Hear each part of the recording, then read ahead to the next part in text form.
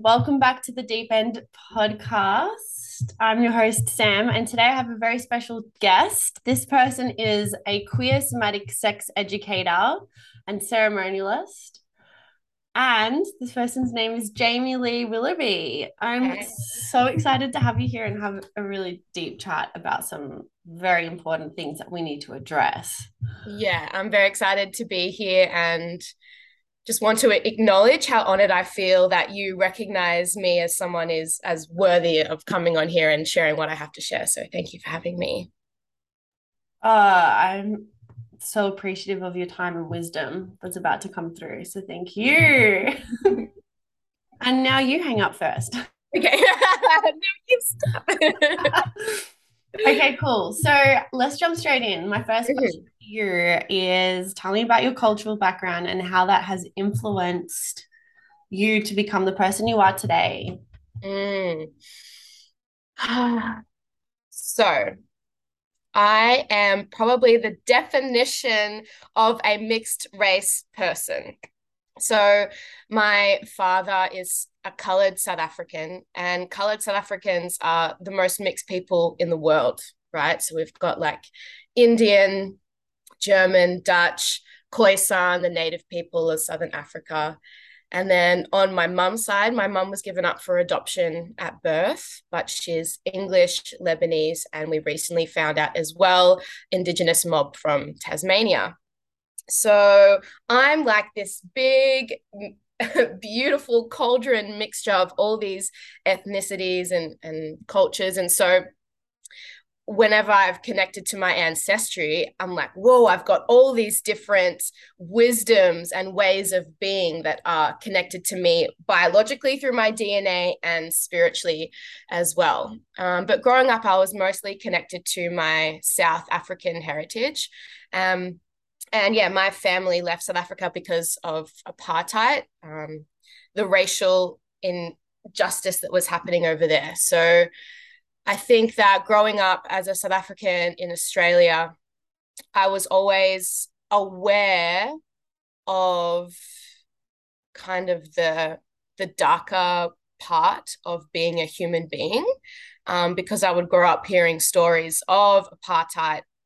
And so I always have felt like I'm this bridge between worlds and, like being an Aussie kid and like doing all these Australian things and stuff like that, but then having this tether to this cultural experience that is something different than what all the other Aussie kids are connected to.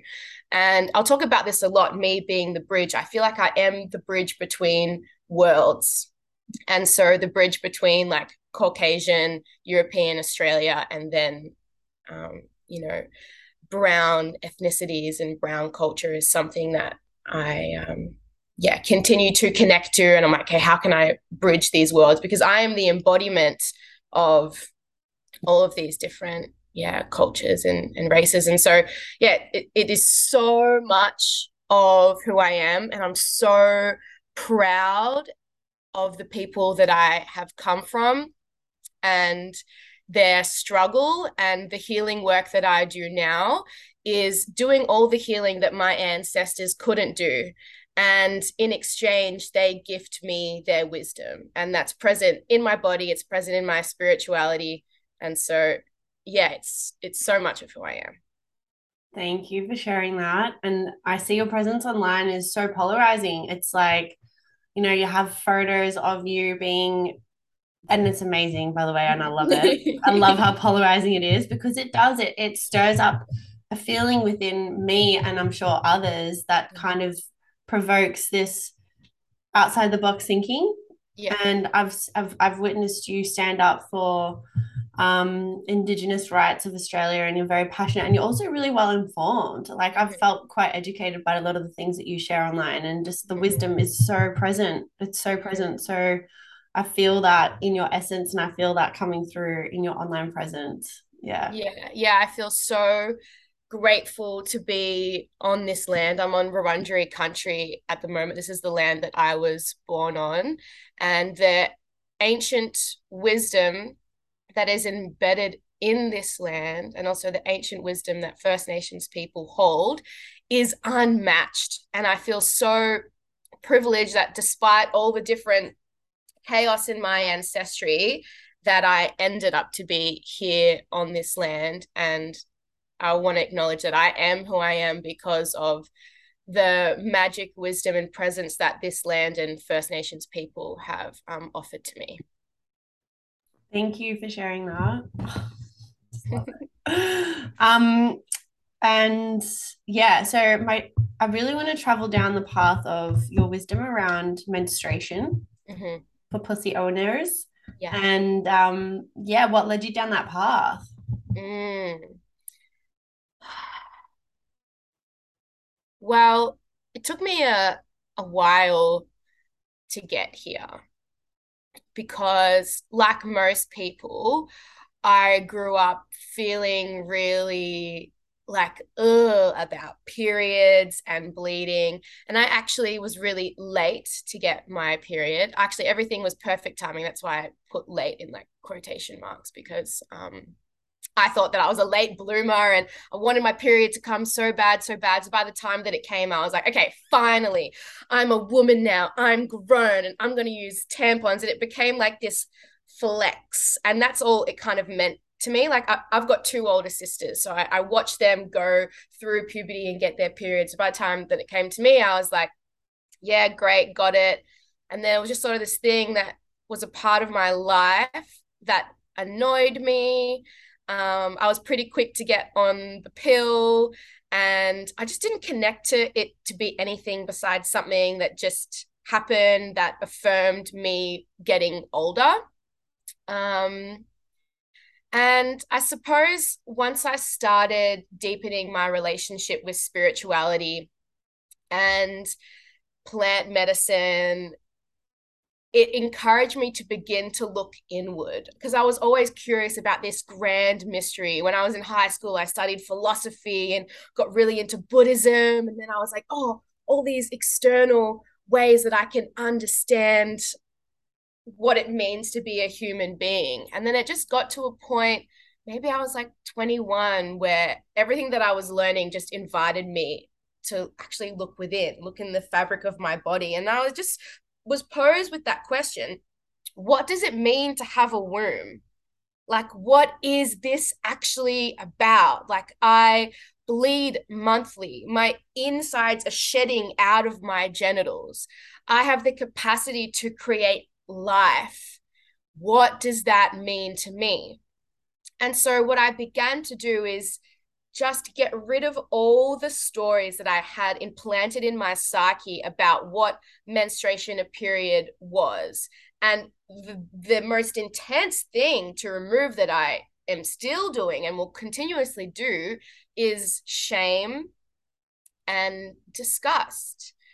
I remember feeling like I was so cool that I could just shove a tampon in and get on with my life. And I remember judging other people who bleed. Like, I remember people talking about like, oh, PMS and blah, blah, blah. I was like, I don't get that. Like, those people are crazy because they feel more intensely before they bleed or while they're bleeding. And I was like, who put that idea in my head, this judgment towards this cyclical way of being? And so, yeah, the first process for me was pulling all of that shame out. And when I first started using a menstrual cup, I was forced to know myself and my bleed on a more intimate level, because you take the menstrual cup out of you and suddenly you can see, I could see how much I'm bleeding, and I'm like, whoa.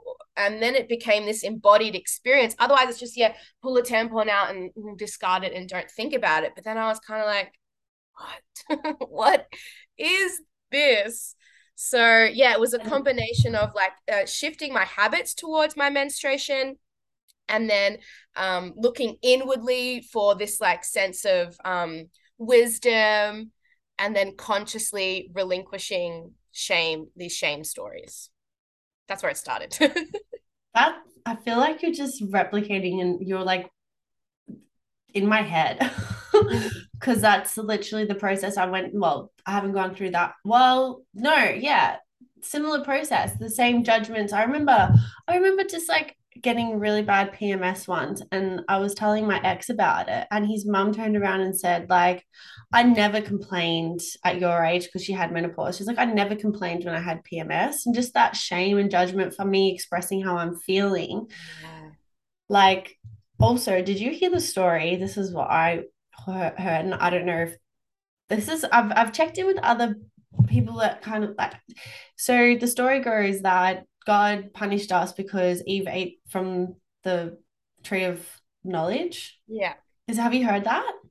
No. Okay. Well, But that's what I grew up not learning, is that like the reason oh, why, and this is something I'm like, why do we get our periods? Why do we bleed? And that's what I was told. And I was and we like, were punished we were for punished seeking knowledge. for seeking knowledge and trusting the snake. Yeah. Yeah, Yeah. it's interesting because the snake represents like kundalini, erotic, sacred sexuality energy. And it's like Eve trusting that and yearning for knowledge. It's like that's something to be celebrated. And yeah, you referring to your previous partner's mum, it's like, yes, the generations of womb holders before us were not allowed to complain. They literally had to get on with it and weren't given a safe space to bleed, or weren't surrounded by people that acknowledge that bleeding is intense, intensely beautiful, and intensely difficult, and overall perceived as sacred. But it's like, from that generation's perspective on menstruation to where I am now, as menstruation being the most sacred human experience, there's quite a long journey that we have to go on, and a shift in the collective psyche before we can return to this sacred way of understanding it, which is old. The oldest perspective on menstruation is the sacred perspective. So what happened in between then and now? Like, what Yeah. happened? Colonization. Colonization. Wow. Yep. Because especially when we look at indigenous perspectives worldwide, have this intrinsic link between what happens in the human body, what happens in nature. It's about honoring the ancestors and the next generation to come, and indigenous people's perspective of time is different, which is why the especially in Native American indigenous philosophy, they have great emphasis on the 7 generations prior and the 7 generations to come. So even just having that perspective, it's not like me, the individual now, it's like, okay, there's this grandness that's happening. And people who have wombs are the portals between times. If it's my responsibility to bring in the future generations, how is that going to shift the relationship that I have with my womb and with my body? And yeah, in indigenous perspectives, womb holders were respected as having a very unique relationship with creator, because womb holders are the bridge between this world and the next. We bring in life, and that life form from the universe, from creator, from the dreaming, whatever terminology is used, womb holders have that unique tether to bring that in. So in that same way, womb holders have the capacity to bring in godly information that people without wombs don't have the capacity to tap into, right? So especially in Native American ways of being, the womb holders were gifted ceremonies. They were the main medicine people, right? And so then when you have like colonization, and when these ceremonies, these ways of being, indigenous languages are intentionally banished and are made to be, it's illegal to express these ways of being, then, how are these perspectives going to stay alive? And then you have these religious influences, especially like the Catholic Church and stuff like that, which then has a patriarchal perspective, the Father, the Son, and the Holy Spirit. And Jesus, I love Jesus, right? Jesus was an amazing, amazing person. Yet the story, the exaggeratedness of his story says that it's the Father, the Son, and the Holy Spirit, and recognizing that it's a man's place to have this unique relationship with God. Now, everyone has the capacity to have a beautiful relationship with God, and the individual, it will always be unique, right? Yet, because of the patriarchy, suppressing womb holders, and I will say women as well, suppressing womb holders and women, and saying, okay, you can't have a relationship to God that's not through the church. And this is when the witch burning started to happen as well. I'm hopping across different parts of the world, but it's all connected because it was a collective shift in the human psyche, right? So this is why witches were burned and prosecuted, because they were having a way of relating to God that was personal and not through the church. And this story, even though we're not in it now, there are debris of it floating around in our psyche because we are the results of our ancestors. So our ancestors that have been oppressed through colonization and through the church and were made to feel that their bleeding was a punishment because we don't have the right to pursue knowledge is so devastating. So there is this big chunk of acknowledgement that we have to look at the history and ask, how did we end up here, hating our bodies, wishing that we didn't bleed, thinking that we're being punished for something that once upon a time in many different cultures throughout the world was perceived as the most sacred thing possible.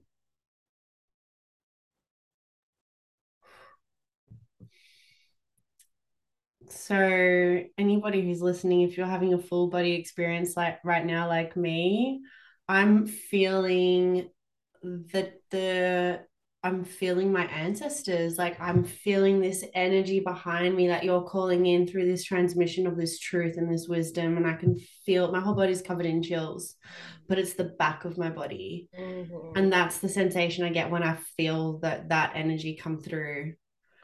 Yeah. Wow. I'm a bit speechless, Mm. fully receiving what you're just sharing. Yeah. Yeah. Yeah.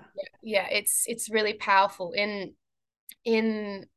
held a my first in-person immersion over the weekend called the Sovereign Pussy.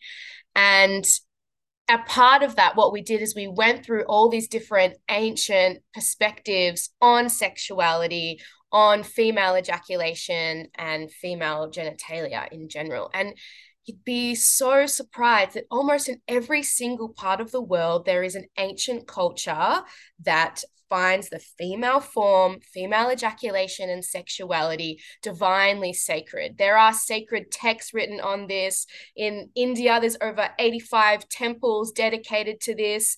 We used to live in a world where there was priestess temples where people would come in reverence to honor the female form and its capacity to create ejaculation water and to bleed and to create life. And so, yes, when I'm speaking these things, there's a part of you that knows that to be true. And that's that somatic feeling of, oh, the chills and that, okay, this is my ancestors here behind me, because it's like your ancestors are spiritually with you, but they're also in your body because you are a descendant of all the people who came before you, and they're still in your blood. Parts of their consciousness exist within you. So when I'm speaking this to you, the people that resonate and have a physical response, that is literally the activation of your ancestors' DNA in your body saying, yes, I remember this.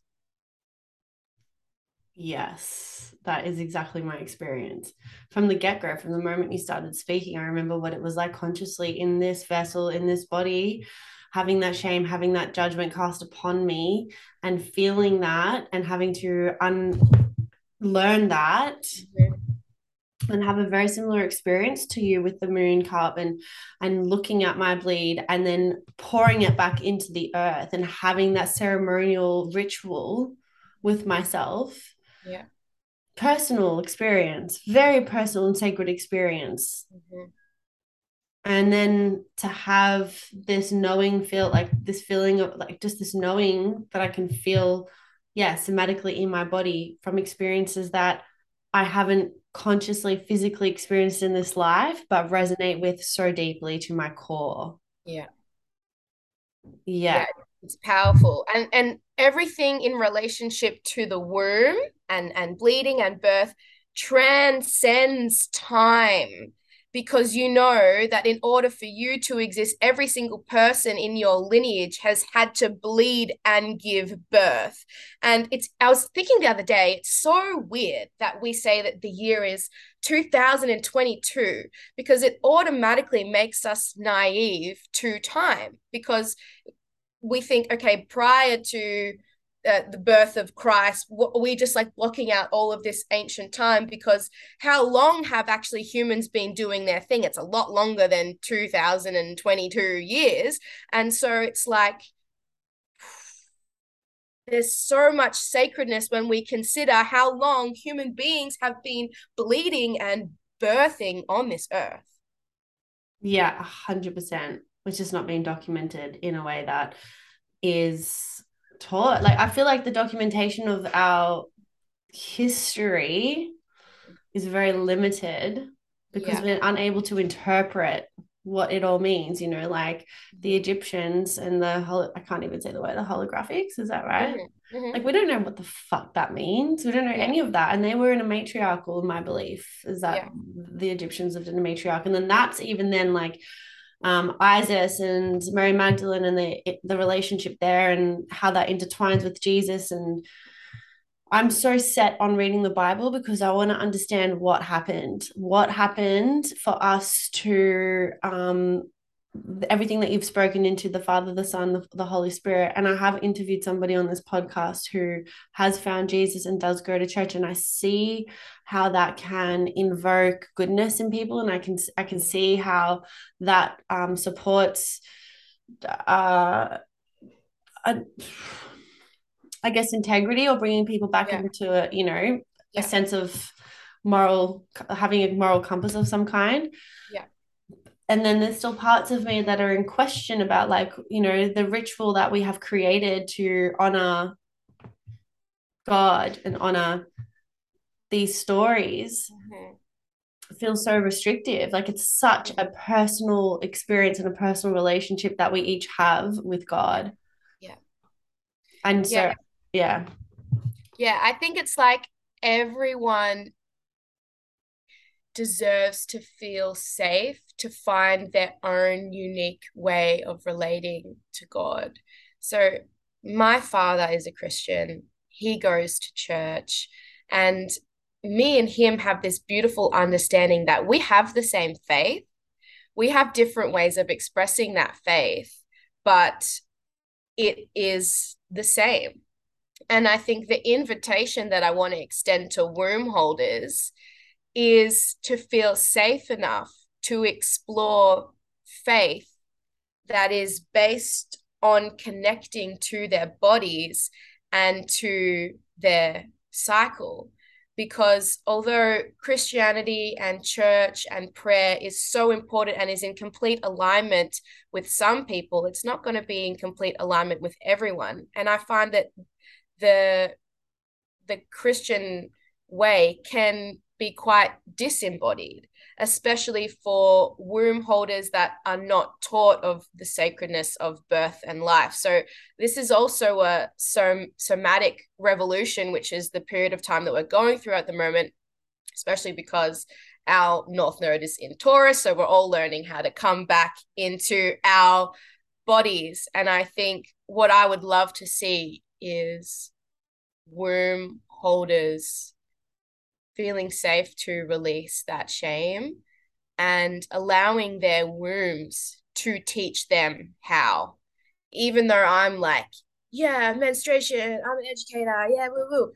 all I really do is create this safe environment for deep listening to occur between someone and their genitals and their womb. Because I don't know what ancestral secrets and wisdom you have in your womb.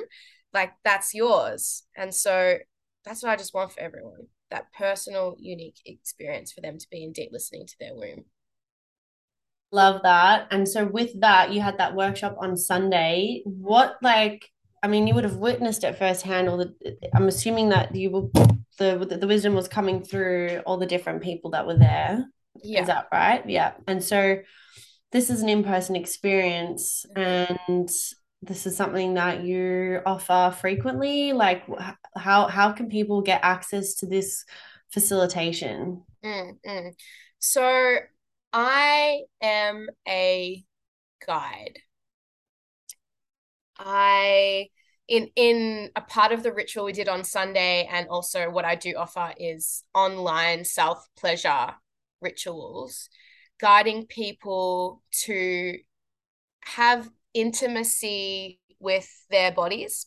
And even though I use the word pleasure and I talk a lot about eroticism and stuff like that, for me, pleasure and eroticism isn't linked to sex or masturbation, because I understand that eroticism is the frequency of creation, right? Because each of us has come to exist from eroticism, from coming together of genitals and at least one person having an orgasm. We wish that it was everybody having an orgasm, but definitely just one person having an orgasm, at Yeah. least.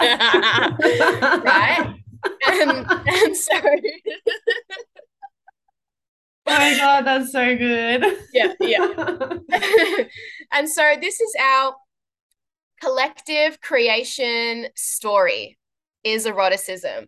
And the way that we all feel about sex and intimacy and bleeding is how we relate to creation. So if someone like, oh, is like sex makes them feel really uncomfortable and they're disconnected from their body and all these things, it's like, okay, what is their relationship going to be with every other part of their life? Because Eros is life energy. So when I'm guiding people to be present in their bodies and to really notice subtle sensations and how slowly can they touch themselves, and okay, feeling into the heart, what does the heart have to say? It's like when we are having sex with someone, it's forced embodiment, forced presence. But if we're not practicing that outside of sex, then it's not going to gel well. So in my rituals, in my spaces, we're connecting to eroticism, connecting to the body, but it's not sexualized.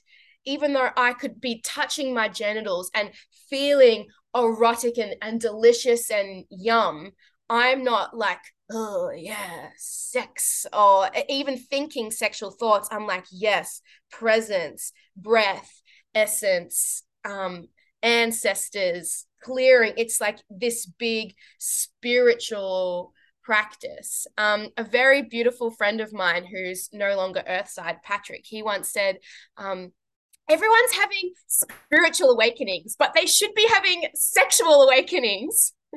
Do you know Patrick? I know Patrick. The last conversation I had with Patrick was not the best. And yeah, amazing human, full of so much wisdom. Yeah. I met Patrick in Guatemala actually, and Patrick was going through his time of his journey, Yeah. him, yeah. Mm-hmm. And yeah, just like polyamory, spiritual, no social media. And then I bumped into him at Yoke in Melbourne. I was like, oh my God, I have thought about you and I've wanted to meet you again. And you just put like you had such a lasting imprint on my heart from that small encounter we had. Mm-hmm. And yeah, incredible human. Yeah. Yeah. Yeah, he's so amazing. And Yeah, in my early stages of getting into this, he was one of the people that was just so passionate about sexuality. And he's like, people need to be having sexual awakenings. And that has really stuck with me. And it's like, yeah, we have all of these spiritual leaders, especially in our community. Yet we need to bring it into the erotic and bring it into the sexual, if that's what people want to call it, because that is the life frequency that runs through us. And the word creation is important because with our erotic energy we're constantly casting spells. So I also use eroticism if I want to call something into my life, financial abundance, a lover, or just a situation. I'll bring my eroticism, I'll self pleasure to it and send that orgasmicity as a loving manifestation into the universe to create my reality. Because whether we're conscious of it or not, the way that we are having sex or the way that we're relating to our eroticism is creating something. So if we're having disconnected, bang bang sex, fucking busted out, and that's it, there's no deepening connection, there's no softness, then that's the frequency that we're creating that will propel into the rest of our lives. So it's like, what is our relationship to creation? Wow, this is opening me up so much. Like with so much curiosity, I'm wanting to explore this in a, I've had some really cool people on this podcast that just like have so much medicine and wisdom, and every person that I've spoken to has their own unique way of delivering that. And yeah, there's this thing about you where you're just evoking this inspiration and lighting me up and speaking so much truth. I can, yeah, like I said, feel it to my core and Mm, resonate with it so deeply. And I'm sure so many people out there listening are feeling that, can mm, feel the truth in what you're sharing right now. mm. Thank you.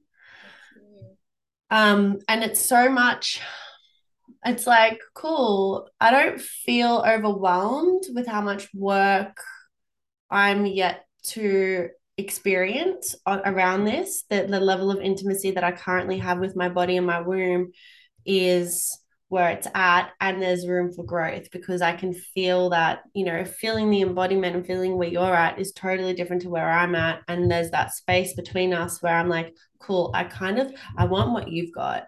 I want to feel what you're feeling. I want to have that deep reverence and connection to my womb and heal through my past traumas, heal through my past self abandonment, and letting anybody into that space, and letting, not being discerning with who I choose to share my body with, and not treating this as a sacred space because I wasn't taught that. And I do have a lot of young women people following me. I want to get onto the gender stuff, but I have a lot of young people following me that will probably feel the truth in this and be so curious about, like, okay, this is nothing that I've ever learned anywhere, not at school, not through my parents, nowhere. Like, what is this? Mm. Yeah. So especially to all the young people that are sharing this continent with us of so-called Australia, I would really Love it. suggest to begin by having a, a deep presence to the land. And what came through my mind before when we were talking, what I really want to acknowledge is the time that I spent on Japarang country. There was multiple sacred birthing trees there that were set to be cut down for the expansion of a highway. They weren't cut down, and that's a big other conversation. But what I want to talk about is me being able to be on that land with First Nations people and with the frequency of an 800-year-old tree that has birthed thousands of generations. And this space, it was women's country, these beautiful trees that held the frequency of birth. Honestly, actually, I think that was the big moment. And spending time out there, the land was just giving me so many codes, so many old codes. And it's really interesting being in Australia because we have like modern Western colonial Australia that has its own thought form. And it is this thought form that, is like, oh, bleeding, we can't see blood, keep it hidden, not inspiring much connection. But then just behind that, or to the side, or underneath, we've got this ancient current in the land, 100,000 years worth of wisdom and understanding how sacred it is to birth and give life.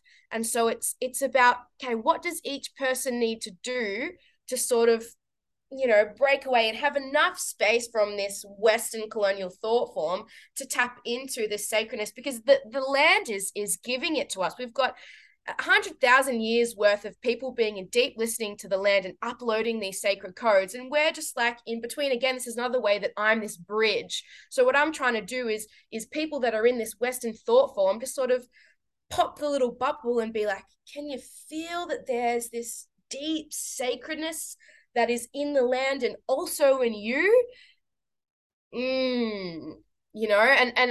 And I recognize that maybe some of the words that I'm using might make people feel a bit like, oh, like, oh, sacredness, or ancient, or womb, or a new word. So it's really just about witnessing.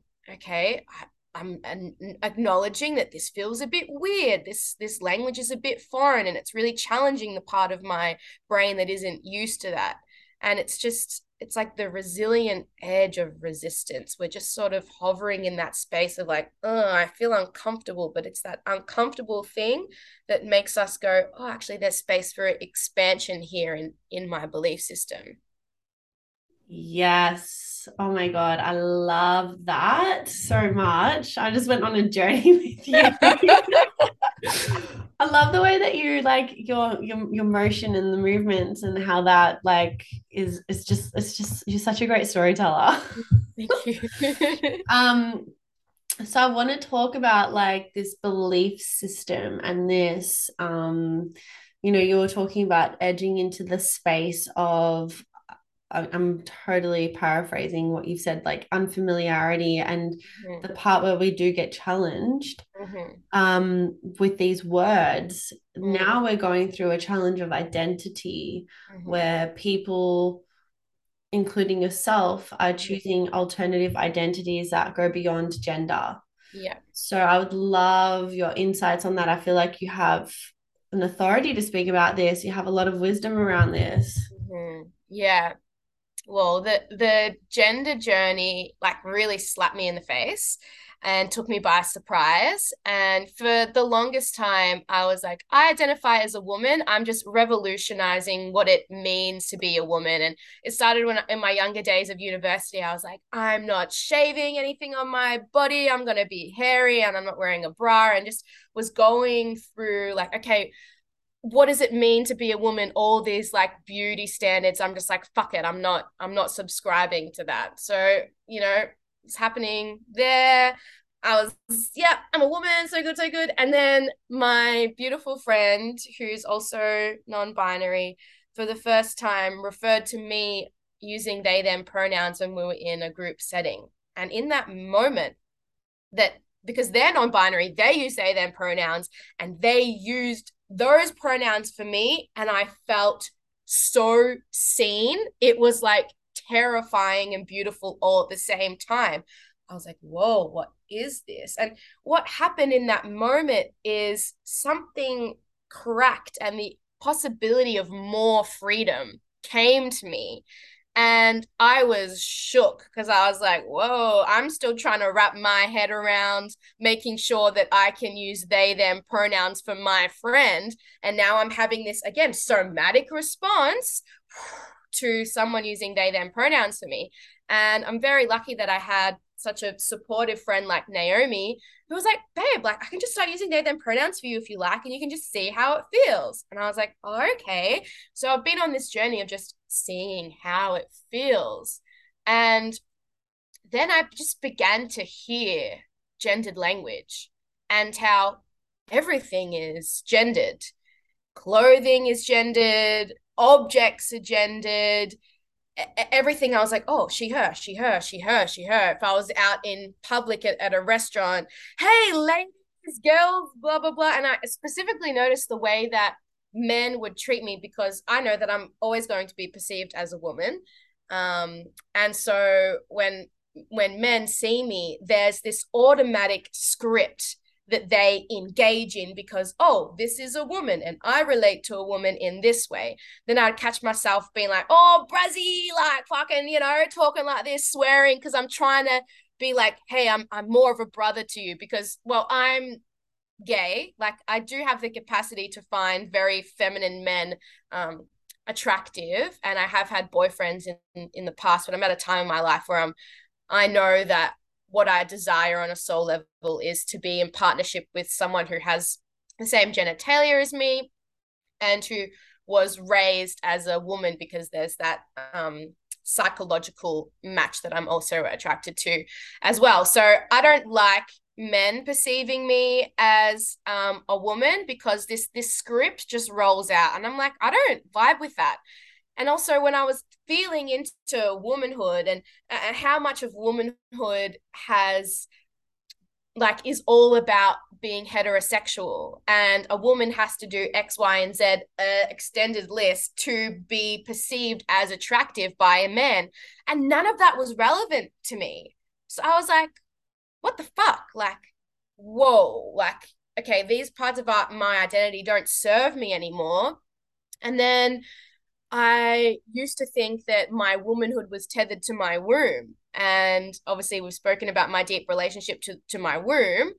And then I was like, hold on, but being connected to my womb and bleeding and creation and all this stuff, which is fucking multidimensional as doesn't relate to what I perceive is a third dimensional perspective of womanhood and gender.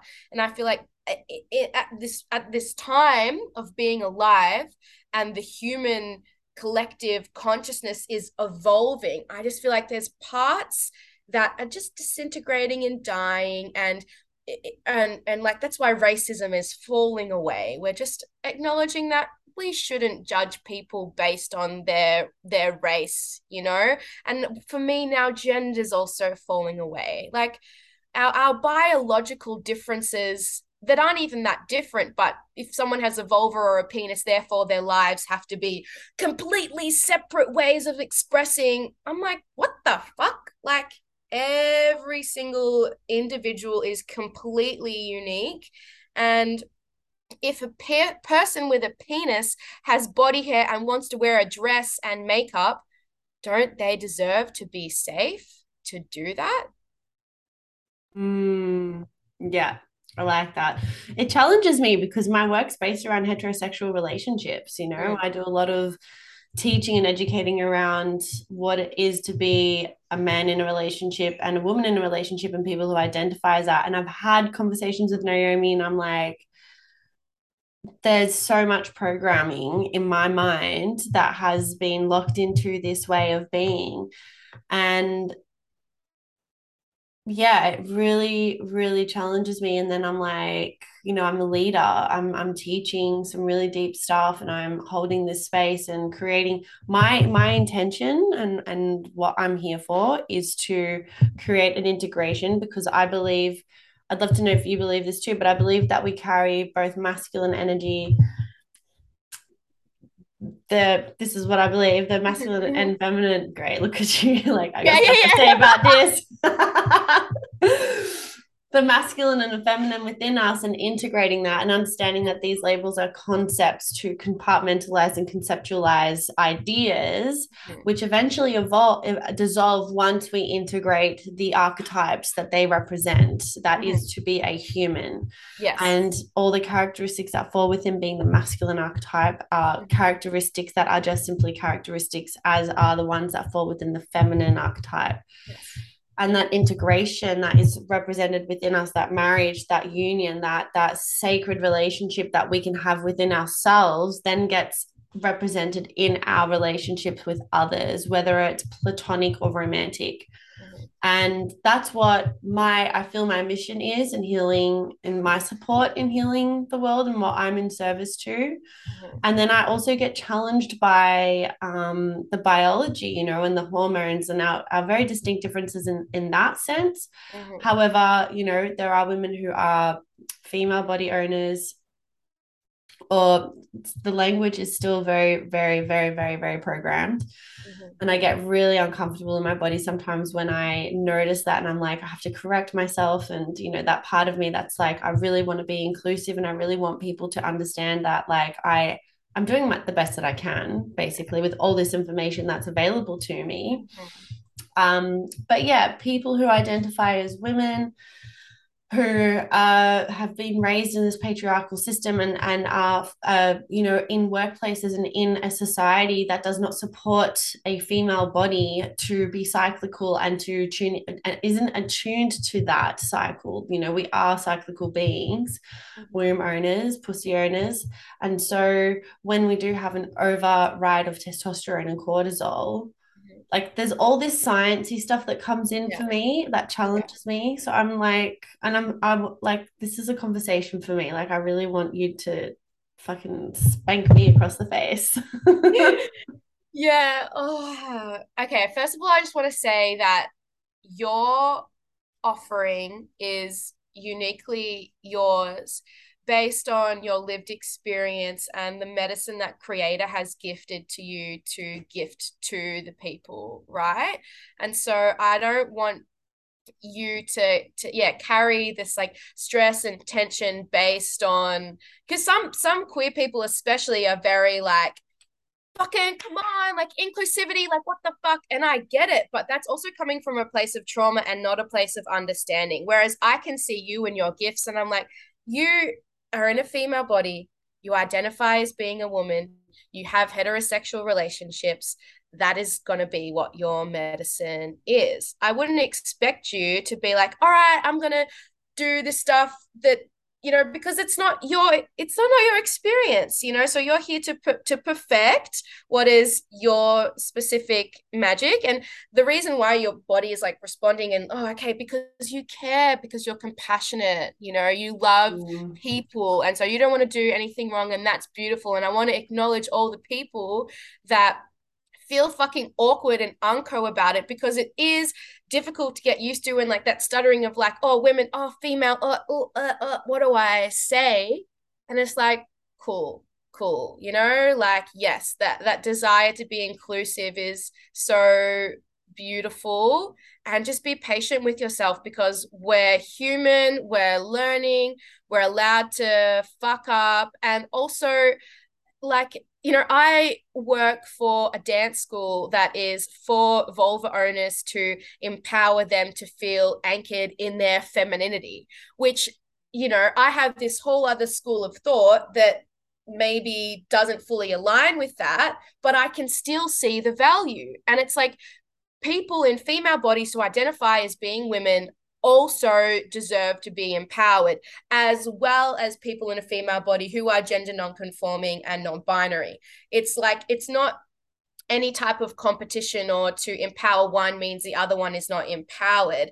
And I think that, like, queer people, another part of my work is I want to help queer people to heal themselves, so they can be of service to other queer people, because I wouldn't expect you to be of service to non-binary queer people, because you don't have that lived experience to support them in that. So it's like, you do what is your medicine and I do what is my medicine. And yes, we can teach each other things, and heterosexual cis people can, have training so that they are more aware of what's going on. It's the same as being like trauma informed or racially informed. To be queer informed is also important.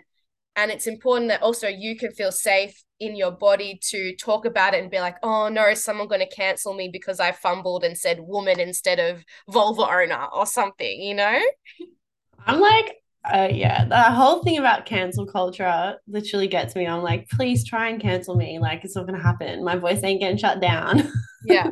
But Yeah. that's another story for another day. But Mhm. it's true, I do have that fear. And I think that, like, this is one representation of that discomfort of a lack of understanding of Yeah. something because I haven't had that lived experience. And so it can be really jarring for people, not only me, who are listening to this and like probably have a similar experience to what I'm having around, like, how can I be more inclusive? How can I address this in a way that is respectful and accommodating and at the same time compassionate, like what you Mm, said, and mm, caring.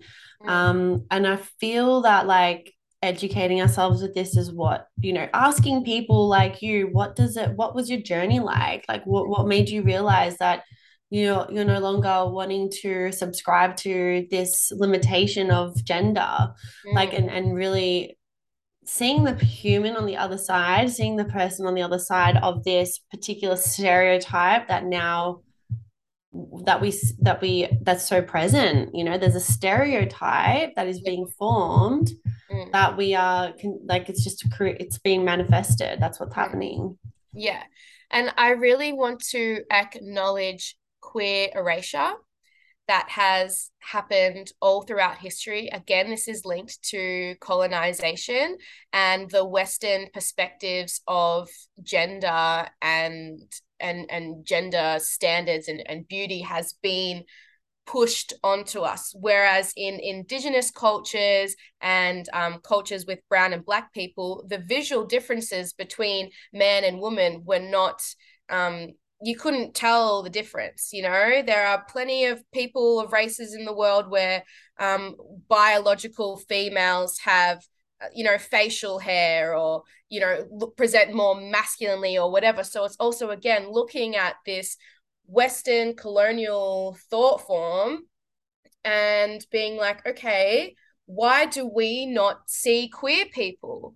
I, growing up, didn't have representations of lesbians. And the few that I did was through TV shows where it was like, Marissa Cooper on the OC, she was having a dark night of the soul and she was problematic. And so she had a fleeting lesbian thing, or I thought that lesbians were always really dark and all like fat butchy women and like had this very really narrow perspective. And so if I grew up seeing queer people and queer people weren't being bashed, ridiculed and hidden, uh, you know what would that have looked like for me? I don't know, because everything is heterosexual. All the movies I grew up watching, advertisements, everything is so heterosexual and in alignment to these gender stereotypes. And that's obviously why it becomes difficult for everyone to try and, okay, change the language and to try and see outside of that, because we've been so heavily conditioned from day dot to have this very specific understanding of gender and relationships. And so this is why queer people hold so much grief and trauma, is because we've had to find who we truly are with having hardly any role models of that, but going within and saying, you know what, I'm going to have the courage to outwardly express what's on the inside. And specifically transgender people are the bravest people that I know, because what is braver than than putting your safety at risk just to be yourself, to say, actually, even though I was born with a penis and everyone else wants me to be a man, I know that I'm a woman and this is how I want to express myself because it is my truth.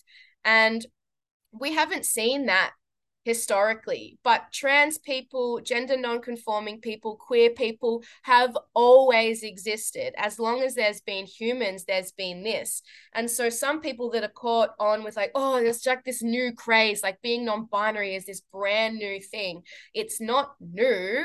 We're just forcing ourselves to be seen because it has been repressed for so long. And also stemming back to Indigenous perspectives, every single Indigenous culture in the world acknowledges multiple genders. And people who are trans or gender non-conforming or Native American people refer to them as two-spirit are revered as one of the most spiritually powerful people within the community because they're deeply tethered to the divine masculine and the divine feminine, and will be able to take part in perhaps men's business and women's business. So they're like this custodian of wisdom that someone who is a cis person born in a female body, identifies as a woman, this trans person actually contains more knowledge. And I see that in trans people now, which is also why I want to support the queer community to heal,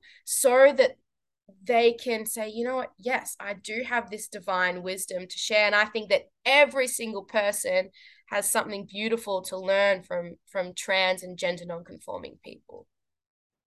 I really love that. And something that came through really strong while you were speaking is this: the remedy of judgment is curiosity. And the root cause of this prejudice against people who are outside the social constructs that we have created through colonization is a lack of understanding. And so these people who came and colonized these countries had, in my opinion, such a deep level of discomfort in something other than what they know. Yeah. And then with that, the human psyche, the brain wants to control because that's what feels safe. And so what I feel is really important is to speak into the healing can only take place once we can accept what is and understand that these people didn't know any better. And yes, there's a responsibility there. And now we've got work to do. Yeah, definitely. To undo all that.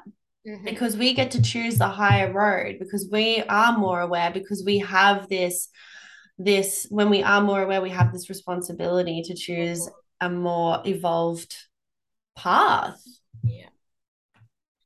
Where each generation is becoming more ethical than the next. And one of my biggest inspirations, their name is Alok, and they're a non-binary poet, speaker, just fucking transformational person, just so amazing. And what they've said is that it's all about compassion, and we don't need to understand someone's existence in order to gift them compassion. Compassion needs to be the baseline of like, okay, you're a human being, you deserve to be alive, you deserve to be safe. Because the reality is that a lot of people are not going to understand the queer experience, the transgender experience. They can definitely go out of their way with all these resources that we have now to understand.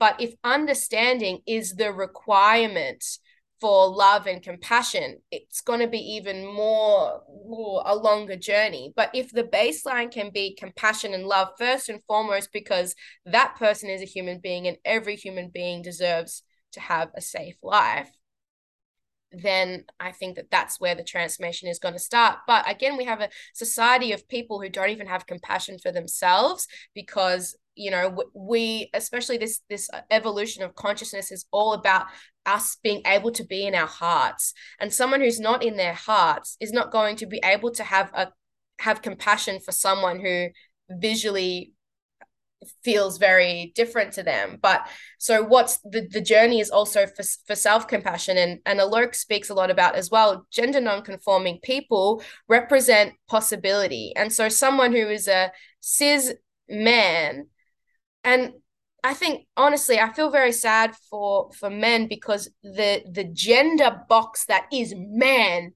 for me feels the most stressful and repressive. And okay, if you're a man, you have to behave this way and you can't show any femininity, or else, and so for a cis man to see a non-binary or a trans woman, someone in a male body who's expressing femininity, that challenges the parts of them that they've pressed down. So in order to engage compassion for someone else, where's the personal self-compassion? So again, it all comes back to individual healing.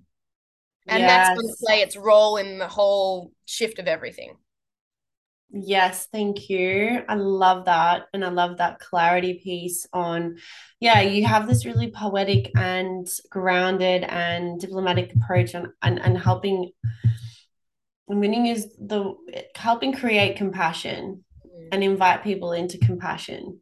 And I like what you've said about understand, because you're right. Like, how could I ever possibly? I mean, I understand what it's, I don't identify as heterosexual, I identify as pansexual. mhm, Um, because for me, it's so much more than the physical form. It's the mm, energetics that I experience and the exchange that I have. So I have, you know, and I love that there's a word to describe my experience, because for so long I was like, what is this? You know, I'm attracted to this person and all the things. So yeah. yeah, but then nobody is ever really going to understand my personal unique experience either, because I'm in this body, I'm in this mind, and I've got my own soul, an expression of God. So thank you for clearing that and saying what you've said about that. And yeah, I really feel like people, do you like, in terms of supporting people, what advice would you give people who are younger and Mhm. exploring their identity? Like, what advice do you wish that you had when you were, you know, in your late teens, early 20s? Mm.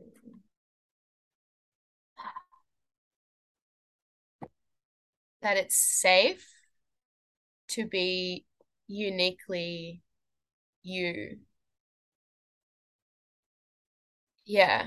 I think so much of my adolescence, I was desiring to be someone else's version of beautiful, someone else's version of attractive, of sexy. And it was this consistent thread of like validation. Like I just wanted to be validated.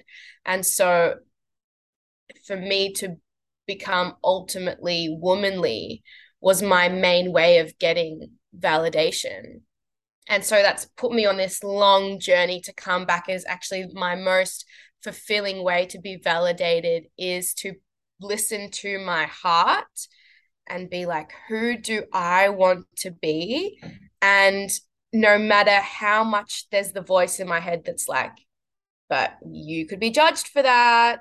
And I'm a fucking Libra rising and my Venus is in Libra. And so what people think of me, what My people Libra's in Venus as well, and I'm a Libra sun, so I like, yeah, yeah, we fucking get it, right? It's like what people think of us, we want to be perceived and like be perceived as good, you know? And so for like any young people listening that are questioning their gender, it's like who you are in the world is not about other people and how other people perceive you and whether someone else is going to perceive you as worthy. You yourself to decide how worthy you are. And you are fucking worthy because no one else can do you. The unique codes that you are here on planet Earth to give and to be is only going to come from you being radically honest with who you are. And, you know, I've been a part of so many like really spiritual spaces and very sacred spaces, plant medicine ceremonies, the full thing. And the biggest wisdom is like, just be you, Jaime-Lee. And then I feel like the queer community is like, yeah, you can just be you. And I'm like, okay. And so it's like, babes, just fucking do you, but it takes the work. So also let's be committed to healing because there is a lot of healing that has to happen in order to connect to the frequency of freedom because we actually are free to be ourselves and we don't have to believe that we're not because we are. And I'm so grateful for social media as well because I don't have much of a tangible queer community, but I can be my most outrageous self online. And there are so many people that are like, fuck yes. I'm like free I'm one of blitting in the them. doof, and people are like, yeah, you're amazing. I'm like, oh, cool. I'm like such a fangirl. I watch you dance. I'm like, oh my God, this is incredible. I just love the way that you express yourself online. I really do. Yeah, that's also been such a healing tool for me because I know that people that are following me are people that are going to be into it, right? So I get to upload an avatar, a version of myself online and then witness how it's received and then watch myself back. And it's like, the first time in lockdown, I put myself in drag and I was wearing like this red lace lingerie, but then had a mustache and a fucking beard and like all this like masculine makeup, and I was just like gender bending, and I was like, fuck, I'm actually alone in my room because we're in lockdown, but I'm gonna put this on the internet and just like see what happens. And so being seen in my authenticity in that way has also helped me to realize, oh, I am safe because there are so many people out there in the world that are like same. And I've uploaded hot pictures of myself all the time, right? But when I'm actually online talking about gender and being emotional and talking about the difficulties, I get so much more positive feedback from that dialogue than what I do from a hot selfie. So it's actually affirming to me that, whoa, there are so many people that are feeling the way that I feel. They just haven't given voice to it. And I'm giving voice to it. And people are messaging me, oh my God, thank you so much. I feel exactly the same way. Yes, yes, yes. And it's like, yes, our experiences are so much more similar than what we think. And once we start speaking about it, whoa, it's like we're so much more similar than what we realize. I fucking love that. And it's so empowering. There's so much medicine in your transmission of you being you. And by being your quirky, weird, fun, playful, like unique, unapologetic self, it gives permission to other people to do the same. So thank you. Okay. That's all the time we've got.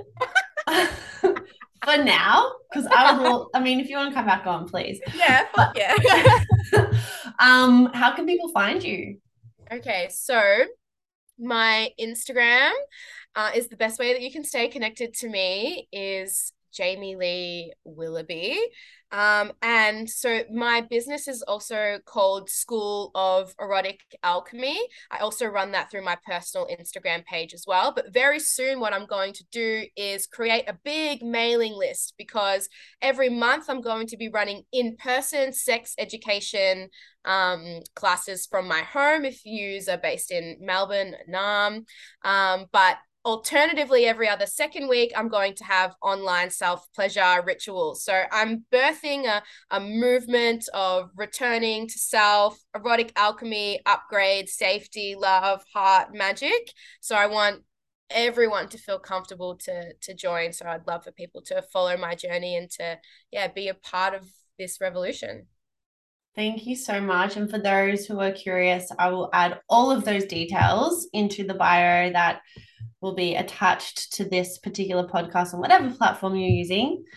Thank you so much for joining me, Jaime-Lee. I love you. I love your essence, and I'm so excited to meet you physically. Yes. I'm gonna have a great time. I feel like we're just gonna be like making music videos or something. I don't Yeah. know. Yes. We're gonna have a dance party. I literally, my biggest dream is to dance like Beyonce, and to see you doing it, I'm like, I have to have this. Yes. Yeah, Yes. yeah. Yes. So here for it. Thank you so much for having me. It's been Thank you. amazing. Thanks for listening, everybody. I will see you on the next, or I will speak to you on the next podcast.